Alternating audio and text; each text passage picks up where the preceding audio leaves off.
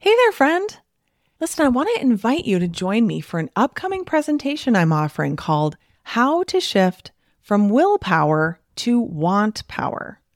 If you're tired of feeling like you have the best of intentions with food and weight, only to have it all fall by the wayside by the time your head hits the pillow at night, then this is for you.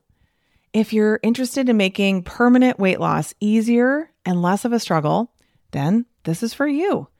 If you're curious what want power is, which you probably should be, and can't wait to learn how to incorporate it into your journey toward peace and freedom around food, then this is for you.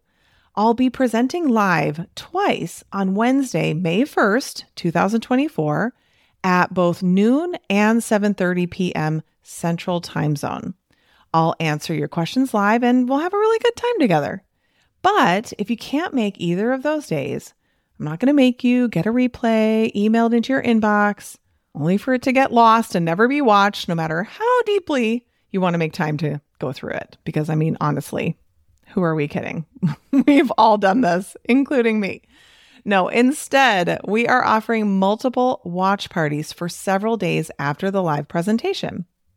So come watch the replay with other doctors and interact in the chat with them and my team. So either way, whether you come live or to a watch party, it will be worth your time for sure.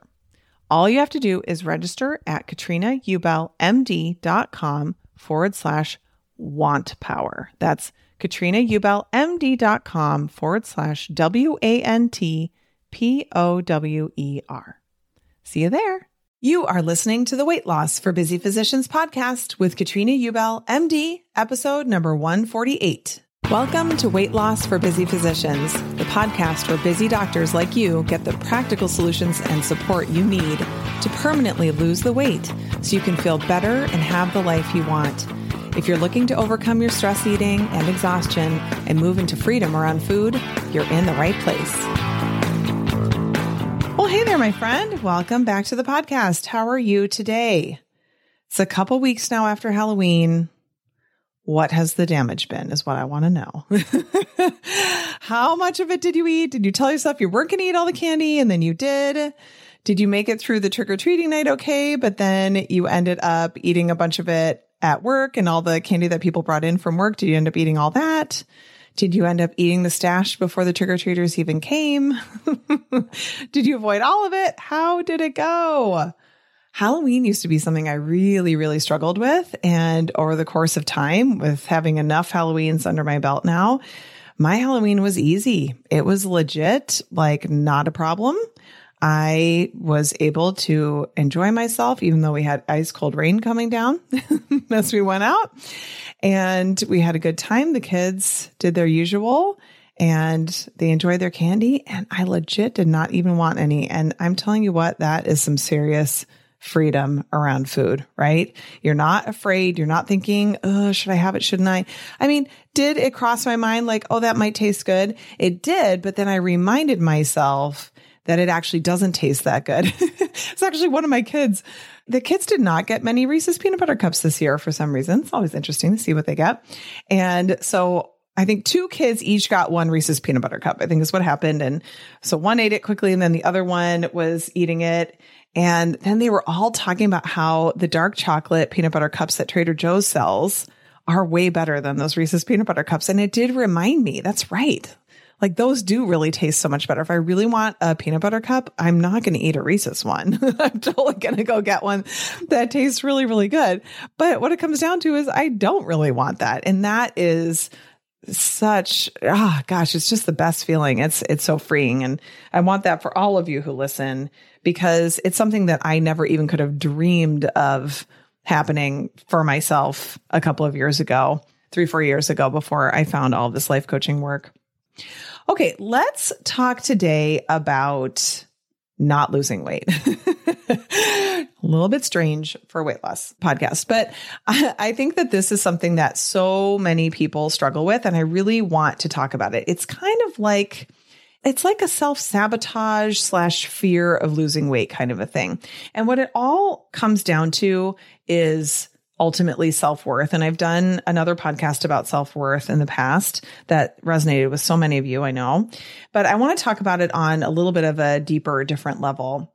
What I find is that for a lot of the clients that I work with, and honestly, the way that I even approach things was that I wanted to lose the weight so that I could feel worthy, right? Like I didn't feel, I never honestly had like the conscious thought of like, I am not a worthy human being. That's not something that was in my inner dialogue, but deeper down, I really felt like I would be valuable. I could accept myself and that I would ultimately be okay if I lost the weight. Once I lost the weight, then everything would be better. And for a lot of people, this is how we approach weight loss. And I tell you all the time that turns out you lose the weight and your brain's the same, unfortunately. So if you haven't done the work on your brain, you'll just find other excuses, other evidence that you are doing a bad job. And you might even create some self-sabotage to regain the weight in order to prove that if you don't change your thinking, you don't investigate that. So for those of you who have yo-yoed a lot and you don't know what your deal is, why you can't get your weight stabilized, it has a lot to do with that. But then there's another subset of people who are overweight and they know what to do and they can do it like maybe a little bit, but they are constantly resisting the whole process of losing weight. It's like part of them wants to lose weight desperately. And part of them really doesn't want to lose weight. And so it's more the big picture prefrontal cortex part of them that's like, yes, I want to lose weight. This is better for me. It's healthier for me. And then there's that more primitive brain part of them that's like, absolutely not. Nope, nope, nope. And so there's a lot of self-sabotage in the form of little bites, licks, and tastes, deciding not to eat flour and sugar, but then having it at the meal, even when you've planned out your food in advance, just constantly going against your plan or resisting planning at all, just going against what you know will really help you. And I was recently coaching one of my clients who's been with me for a while about this, and we really identified something that I think is going on for so many of you as well who struggle with this. And really what it comes down to in this scenario is believing that you are so not valuable that you don't even deserve to lose weight. Like if you lose weight, then you would be a valuable person and you're not a valuable person, so you can't lose weight. Your brain will actually sabotage you, right? And in this case, this client was telling me, she's like, I plan everything out. I've got all my food. I eat my lunch. And then all of a sudden I just think, a little candy corn won't make a big difference. It's not going to make a big deal. I'm already eating. It's not going to be a big issue. And then all of a sudden I'm eating bread with my dinner or things like that, like things that just are what she knows are not going to give her the results that she wants, but basically will confirm that bias that her brain has, that she is someone who is overweight and basically doesn't deserve to lose weight. Like if she lost weight, she would be someone who she isn't. And really what that comes down to is completely shaking your identity. It's like she doesn't even know who that person would be. Like, who would she be? If she lost the weight, then she'd be valuable, but she doesn't even know who that person is. She doesn't even know how to be that person, how to live her life as that person. And I see this often with people who have a significant amount of weight to lose. There's something about the 200-pound mark that can really spin people out. Above 200 pounds, they are someone who is overweight and they might feel justified in overeating because they're already overweight. Maybe they have friends who are also overweight and they overeat together. They spend a lot of time overeating, thinking about food, but also sometimes dieting together. Sometimes there's a lot of connection that we can have with other people surrounding our weight and our over desire for food. And then they start thinking about losing the weight and they're like, yeah, I'm going to do it. There's something about becoming less than 200 pounds, even if there's still a considerable amount of weight still left to lose, something under 200 pounds can really shake people where they start thinking, you know what? I'm no longer that overweight person. I don't know how to be a thin person. I don't know who that person is. Now, those thoughts tend to not be right top of mind. But when we dig deeper, that's what it tends to be about. It tends to be like there's this safety in having the extra weight on my body, and it feels very unsafe. It feels very frightening to be someone who is thinner. We don't know. It's like changing your whole life around. And that can be really, really scary. So I want to shed first just some light on that, because what we tend to do when we make plans to eat a certain way and we don't follow it is we make that mean something even more negative about ourselves. We like to sit there and tell ourselves that we are just lacking discipline, that we're weak, that something is wrong with us because we can't follow our plan.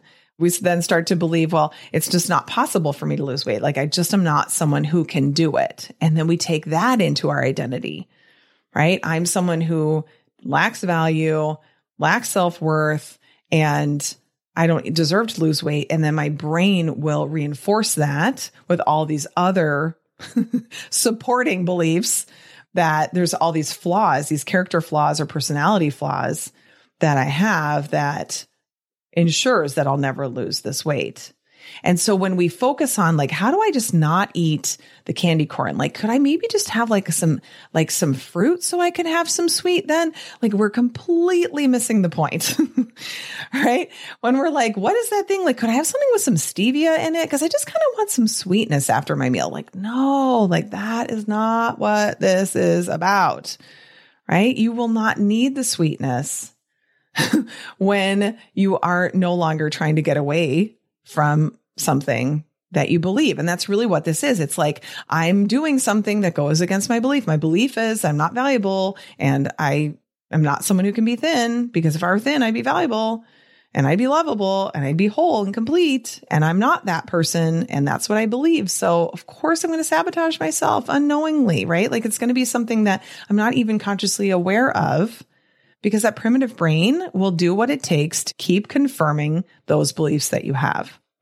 So changing beliefs, of course, is a huge, huge, huge part of this.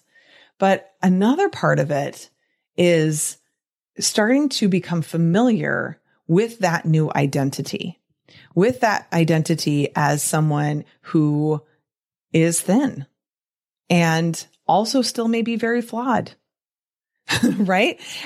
Understanding that value and you being a valuable person, you being a lovable person, you being a person who is worthwhile to take up space and breathe air on this planet has nothing to do with your size.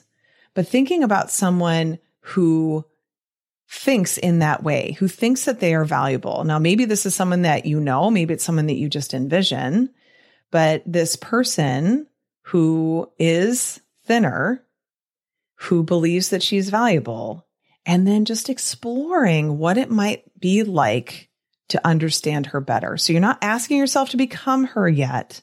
You're just taking away the fear of the unknown, which is a huge part of this. It's like, I don't know who that person is. That person lives like some other life, and I don't know who she is. It's funny. Sometimes we think like that person who weighs 10 pounds less than me, weighs 50 pounds less than me, weighs 100 pounds less than me. Not only is she thinner and valuable and has good self-worth and self-confidence, but she always plans her food, never has a negative emotion, plans her time and follows her schedule all the time, has the most hotel ready house that you've ever seen. Like she could host people in an Airbnb at any time. Like we start to think that that person has literally everything put together. They have it all together all the time. It seems so unattainable and so out of reach that we immediately just reject her.